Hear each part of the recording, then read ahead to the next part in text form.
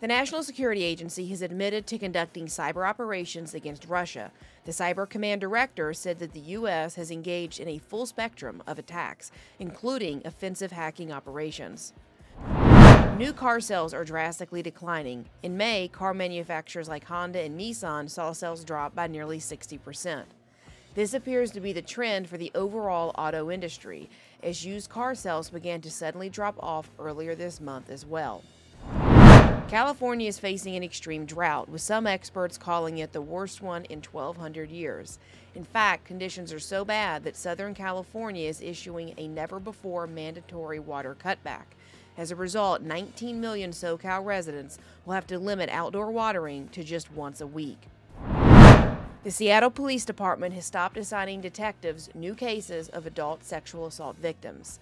Yes, you heard that right. All new cases of sexual assault involving adults will be ignored.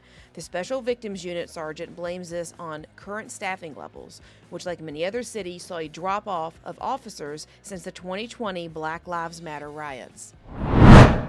Finally, a new study has found that 8 in 10 food delivery drivers admit to eating part of their customer's order.